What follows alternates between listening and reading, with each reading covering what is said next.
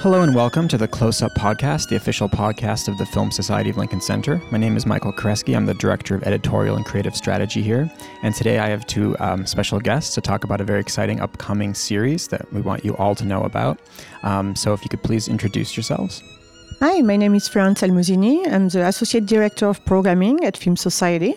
And I'm Irena Kovarova. I'm an independent film programmer. I started a company called Comeback Company to further my programming efforts and producing exhibition programs in film. I'm Czech.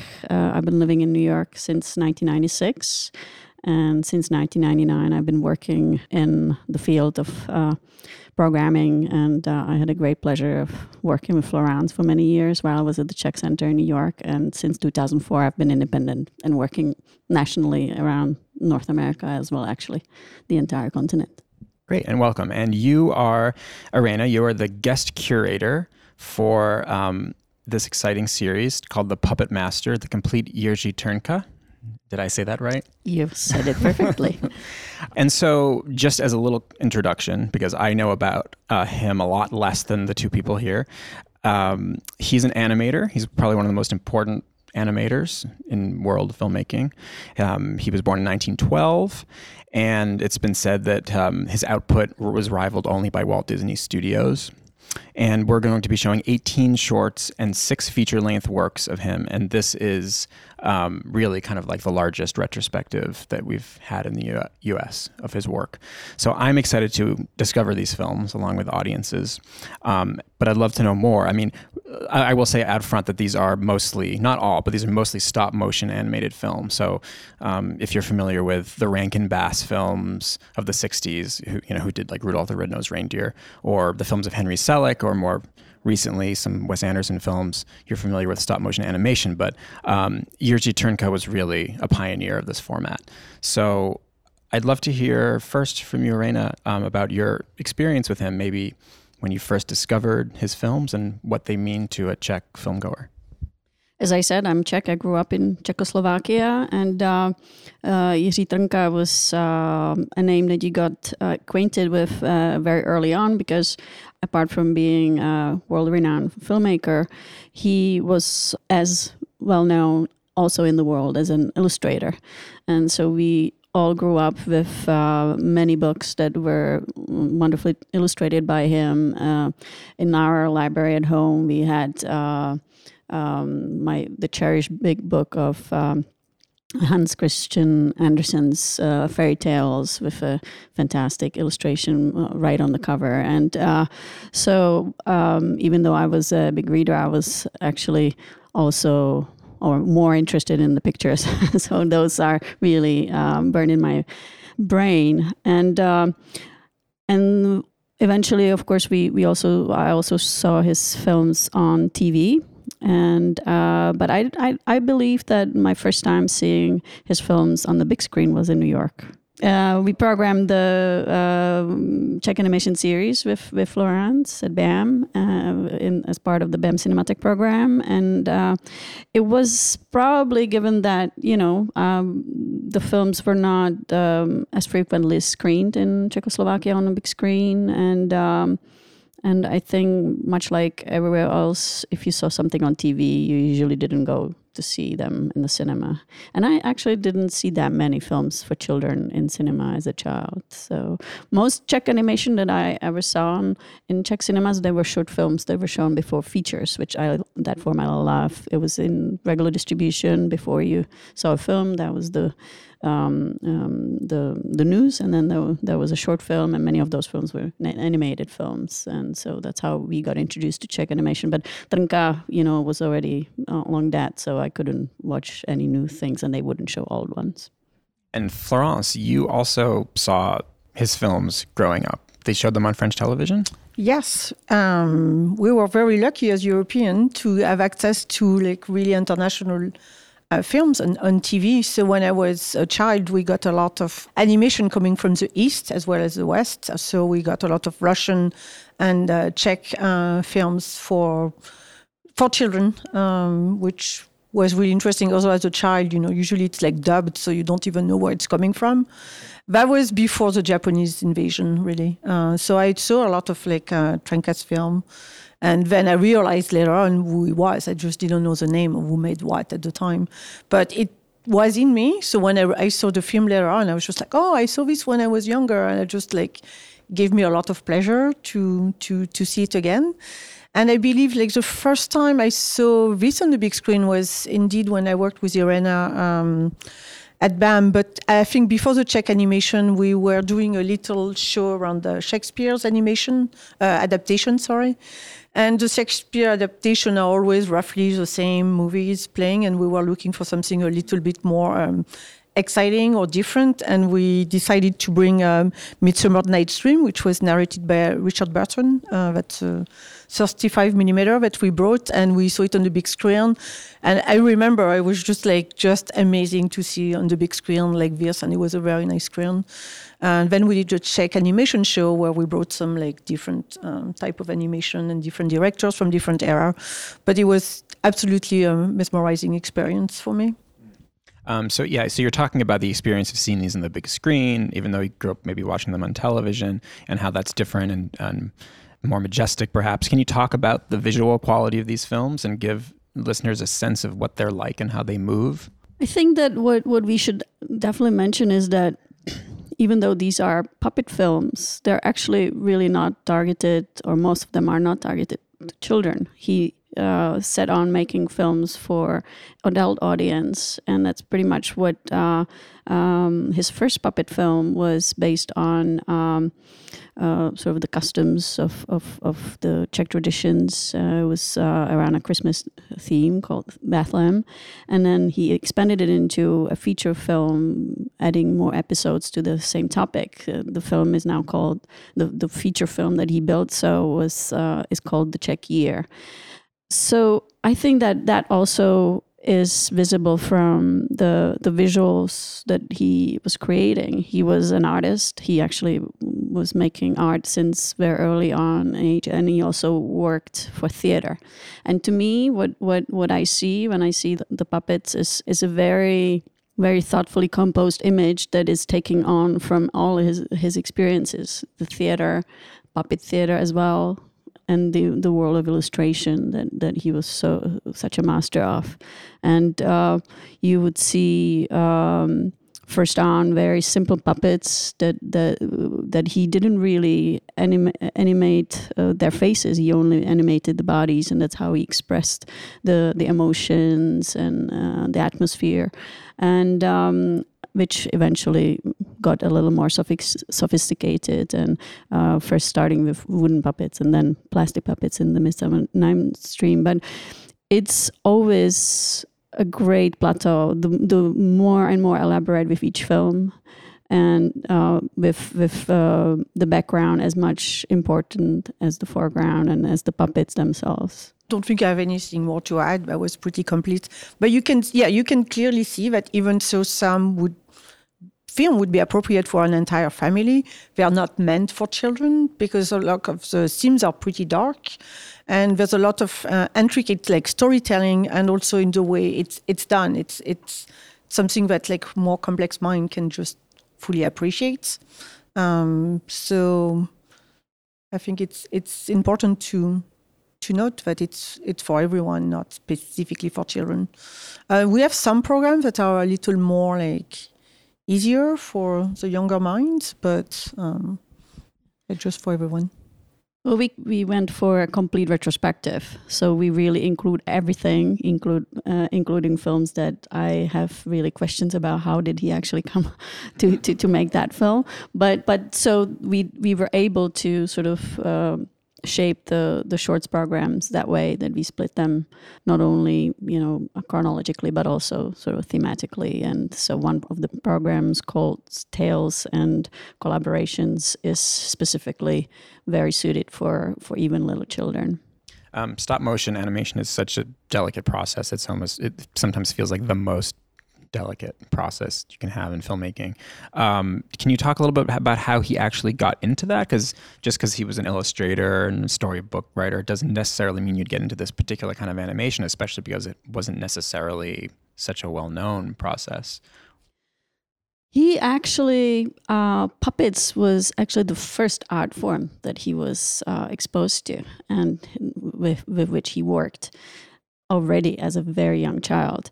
His family comes from quite a poor background, and they lived in the south of the country, and one of the professions in this family was toy making. And they were carving toys, and one of his, I believe, great-grandmothers was painted the toys, and they sold them as like an additional income. And so these professions sort of came from his family background. And he was born and lived in Plzeň, and which is the famous town of beer, Pilsner Urquell, by the way. And of course, we got it. I wasn't sure. We have to advertise a little of my Czech heritage. So he was fortunate. There was another artist in the form of puppet theater who was quite important, quite famous, also internationally, Josef Skupa, who had a puppet theater, and it was targeted to children, and he invited children over not only to, obviously, as an audience, but he also invited them to create. And so Trnka, I think he was 4 years old, if I'm not mistaken. He won one of these competitions of drawing, and he was really drawn to that theater. And then starting, I think, at 12, at age in his teens, and I think at age 12, he already was working with Skupa on productions and on creating puppets and painting backgrounds and working in the theater, which luckily was also a way how he was able to support himself and to study art school. And Skupa was his lifelong mentor.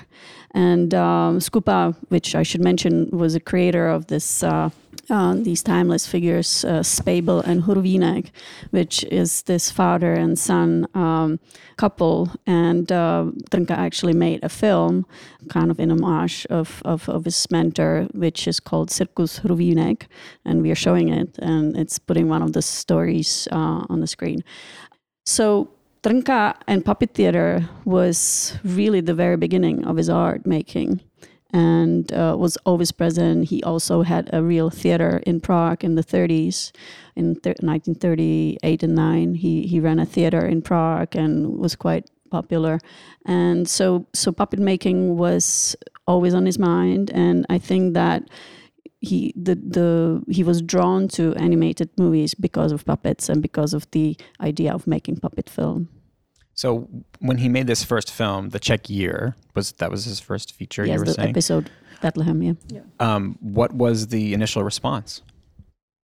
It was immediately accepted. It was immediately seen as a huge success.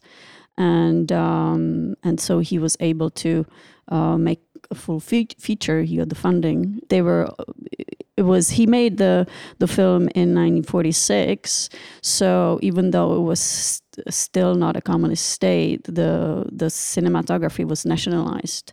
The filmmaking was a nationalized industry after 1945. So the state was already funding filmmaking, and he was able, on the success of Bethlehem, to continue in his own studio and creating the films. But as far as animation on the first films, he was very much hands-on. He did everything, from the directing, from the screenwriting, from the, creating the puppets, painting the backgrounds, and the all staging. He was very much involved with every aspect, and everybody, the artists that worked with him, they wrote in interviews how magical it was to see him work, how easily everything came out of his hands, how when he was carving puppets, it looked like he's cutting potato, It seemed very simple until they tried themselves. And Also, he was left-handed, but as they say, when pushed, he actually was ambidextrous, and he would draw with both of hands. So apparently, the background he was painting with his right hand for some reason. I mean, it was just very.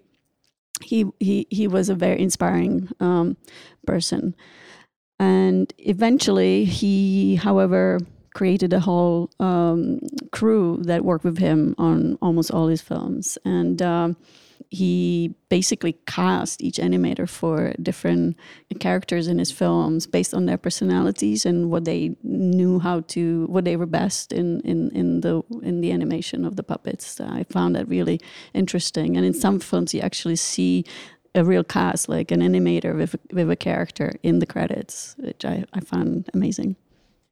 So this film played at the Czech Year. It played at the Venice Film Festival, where it won a prize. This was his first film. And I'm curious about where the state of Czech cinema was at that time in the late 40s. I think most people listening probably really only know about the Czechoslovak New Wave, which was in the 60s. So what was happening in Czech cinema at the time, and what did his films mean to it? Well, this was his first puppet film, but he was already awarded for his second animated film, or his second film ever, which was The Animals and the Brigands. And he won an award in 1946 at the inaugural Cannes Film Festival for that film as the best short, I think, together with another film. And the festival showed actually a few other films from the studio, and they also showed a Karel Zeman film. And so Karel Zeman and Jiří Trnka, they were very present on the festival circuit already since the mid-40s. And for Czechoslovak states, obviously before 1948, when the communists took over, that was of course great. And for after the communists takeover, they were always very proud that the foreigners, were recognizing Czech cinema. So. In 1949, when the Czech Year was awarded, he was already a known entity and was quite recognized and had many followers, especially in France. Mm-hmm. And that's one of the reasons, I'm sure, that Florence was able to see the films in France. He had many relationships that he created through his attendance at Cannes and through being a visionary, actually, especially after he started making puppet films, that he became a big entity internationally. And Florence, having seen these films young, having seen these films more recently, is there something that you just want to tell listeners that just really jumps out as something that may be a good entry point, or that is a particular favorite of yours? Well, I mean, I love the visual aspect of the film. I'm always very drawn to what you can see in terms of visuality, as well as like the mise en scène. And I think the mise en scène is very intricate in his films. But it's something that I think more recently, since I was able to see more film, it's also the political aspect of certain film that when you see it now, you're just wondering how much was going on in his life. First of all, he had a relatively short career. I mean, also it takes forever to make an animated film like this, but he pretty much stopped. He died relatively young. But when you see certain films, like The Hand is probably one of the most known. I was more like interested in seeing how you could do a film like this, and how can you have a career when you make a film like this at that time. There's also one other short film that I found pretty interesting and kind of funny to see it today. It's Why UNESCO, and I would recommend for people in the current government to maybe have a glance at this. And it does explain a lot, but it's also like very interesting and beautiful. Yeah, it's interesting what you say about short career. I mean, like he was one of the reasons everybody believed that he died at the age of 57 was that he worked so hard. He really worked very hard since his 20s when he was basically studying and earning his living at the same time through his art. Actually, since 18, I think. So he was a workaholic, I would also think, but he was very, ambitious, and he worked in all the art forms. So by the time that he started making films, he was already a very established artist, but also already, had a huge body of work behind him in illustration, in theater, in puppet theater. And but it's really amazing what he was able to manage between the year 1946 and 1965. It's basically only 20 years, and making so many animated films. It's no small feat. Yeah, I'm impressed when I just look at how many films he put out in that period of time and how long it takes to make a film like this. I'm amazed how much he was able to churn out. I guess is the wrong term, but when you think of Disney, you think of a gigantic studio with tons of people churning out a product. Whereas, how many people did he actually have working with him?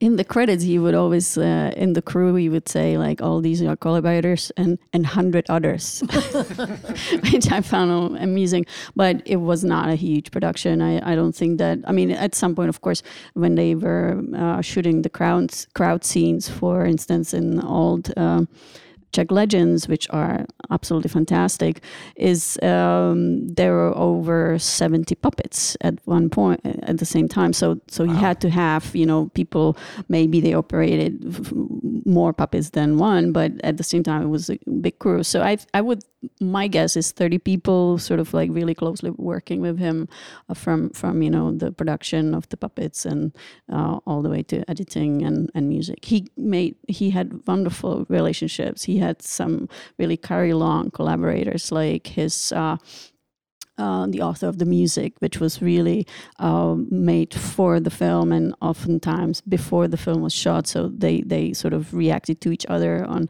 the music composer is Václav Trojan. Then his animators, who then became, many of them, great directors of animated films themselves, like Bořivoj Pojar and Přetislav Pojar and Stanislav Látal. And then, of course, his screenwriting partner and sometimes co-director Jiří Brečka, to whom we actually are showing a little tribute, those were people who had very close relationships and very admired him. But they also said they worked really long hours. To talk just very briefly about that sidebar, you were talking about Jiří Brečka.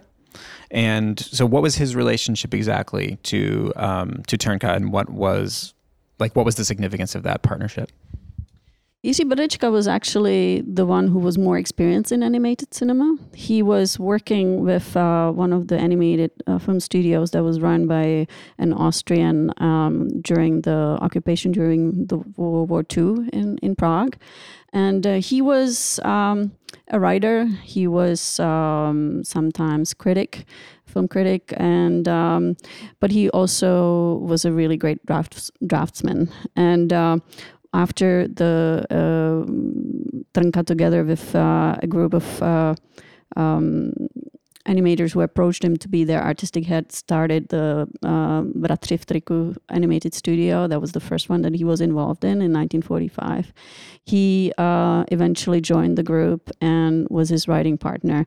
There is a very beautiful documentary about him that Tereza Brečková, our guest, made about Jiří Brečka, and which talks more to the creative partnership they had.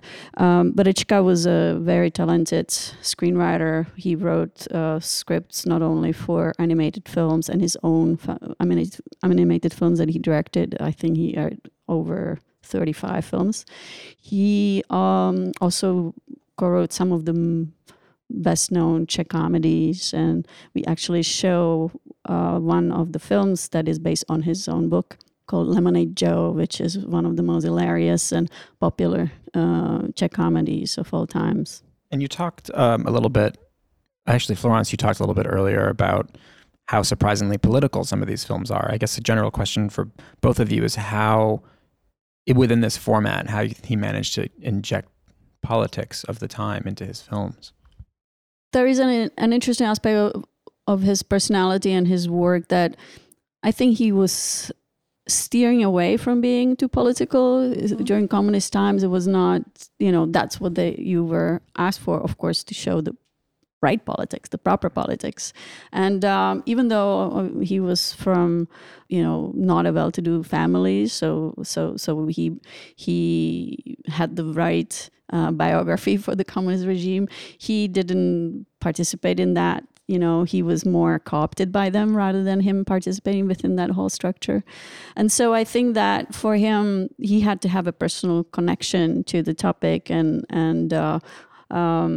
he also was not able to do some films that he wanted to do. For instance, he wanted to make a film about this Matěj Kopecký, a puppet theater luminary from 1800s that was sort of he saw as a huge figure for the form, and he wanted to cast Vlasta Burian, who was a fantastic comedy actor from especially in the era between the wars, but then was kind of down like with the communists, and so they didn't allow him to shoot the film that was supposed to be in a live action film with probably some elements, obviously, of puppet making or puppetry.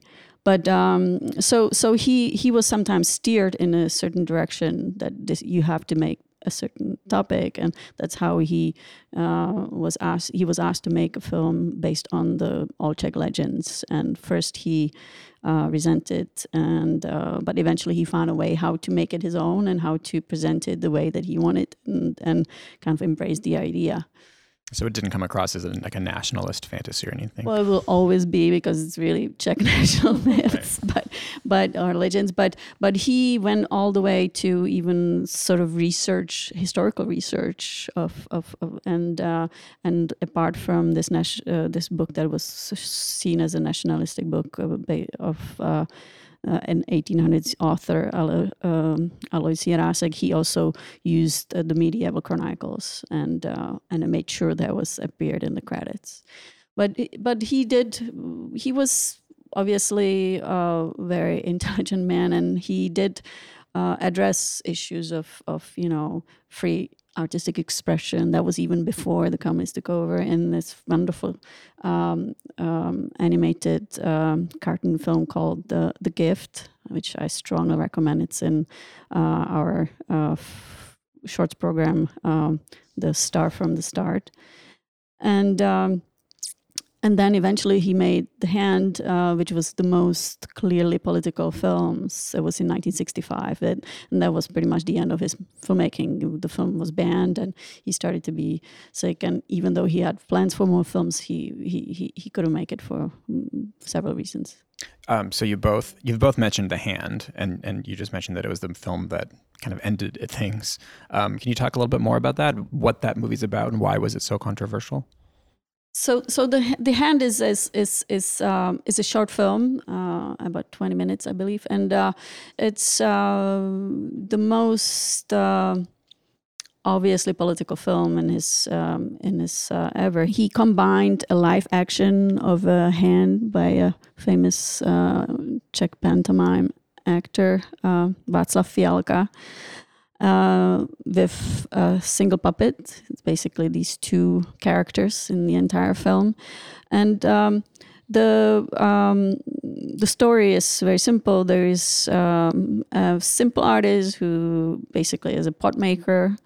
You call him an artist. He's standing for artists, but he's just a pot maker, and he creates pots for a plant that he always puts in his pot. The hand comes in and starts first gently, but eventually more and more forcefully to make him make sculptures its image as the image of the hand, and the artist resists, and eventually he's forced to create a sculpture in a cage and dies.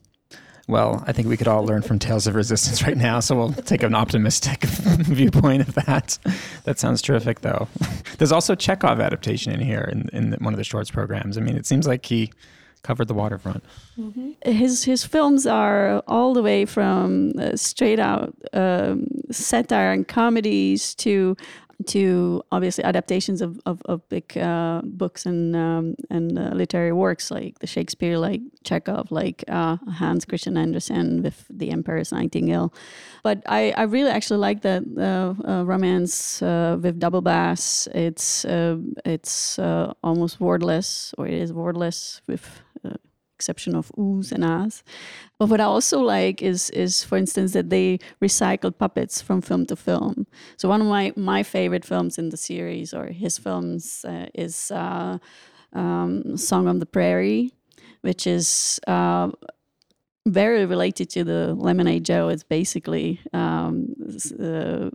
set around the same topic of satire based on westerns. And the woman in that is being seduced in Song of the Prairie then appears as a naked puppet in the romance. So it's the same puppet. Also, what's fantastic is that he depicted himself and Berečka in some of the films. So there are puppets that look like Trnka, and the villain in Song of the Prairie is Berečka. So keep your eyes peeled. I think I would really like the audience to see the short programs, because you really experience a complete artistry that he made. I really like the Mastery program. I think it's beautiful. And I do love Midsummer Night Dreams. I mean, a little bit because, it's the first one I did see on the big screen, and it was a beautiful print and the color were amazing. But it's also it's also just a great adaptation. And I think people would enjoy it very much. But I do like all the film and all the programs. And Irene, you're going to be introducing all the shorts programs. I will introduce all the first screenings, and I will also moderate the questions and answers with Tereza Berečková, who's our guest, and I'm really looking forward to talking with her about Trnka, because she's actually making a documentary about Jiří Trnka, and that's why we invited her. She released the films of her father, a selection of his the animated films that he directed. It's a total of 34 films on a DVD set, which is fantastically produced, and also has a wonderful book companion. And I really recommend. She's a filmmaker herself. She's a film writer. She used to program for Karlovy Film Festival. I think it's going to be a treat. But as of right now, these films are, for the most part, not available in the U.S. I talked about Jiří Berečka films that she did. Jiří Trnka films are not available, right, really. So this is really a chance. This is the chance for everybody to come see them and to see them in a beautiful theater on the big screen, which is very important. So we forgot to mention that we have 2 premieres of restorations. We have 2 films that the National Film Archive in Prague restored, and those are The Czech Year and All Czech Legends. And for this program, I, together with Alex Zucker, our translator, and my company, we have produced subtitles for 11 films. So those are newly subtitles, and some of them have never been subtitled. So those would be probably premieres. But anyway, we don't need to claim it, but it's something that we are really excited about. And so these films will also be going on tour after this, so other cities will have a chance to see them, correct? Yes, we are putting the program in variations, but sometimes also the entire complete retrospective on tour. There will be cities like Cleveland, Los Angeles, Cambridge with the Harvard Film Archive. In Los Angeles, it will be American Cinematheque. We're going to be in Chicago. That's going to be probably the full retrospective, and many other cities. You can follow it on the website of Comeback Company. But if you're a New Yorker, you have to come to the Film Society of Lincoln Center to see these films. And for anybody who likes truly handcrafted cinema, it's a term that gets thrown around a lot, but this is truly handcrafted. I can't imagine anything better. So thank you both for talking to me about this, and I look forward to seeing the films. Thank you, Michael. Thank you so much. The Close-Up from the Film Society of Lincoln Center is produced by Michael Odemark. Our opening music is by Steelism. You can subscribe to The Close-Up on iTunes and Stitcher. The Film Society of Lincoln Center is a non-profit arts organization based in New York City, supported by individuals just like you. Founded in 1969 to celebrate American and international cinema, the Film Society presents year-round programming recognizing established and emerging filmmakers, supporting important new work, and enhancing awareness, accessibility, and understanding of the moving image. To learn more about what we do and support the Film Society by becoming a member, visit filmlinc.org, filmlanc.org. The Film Society of Lincoln Center. Film lives here.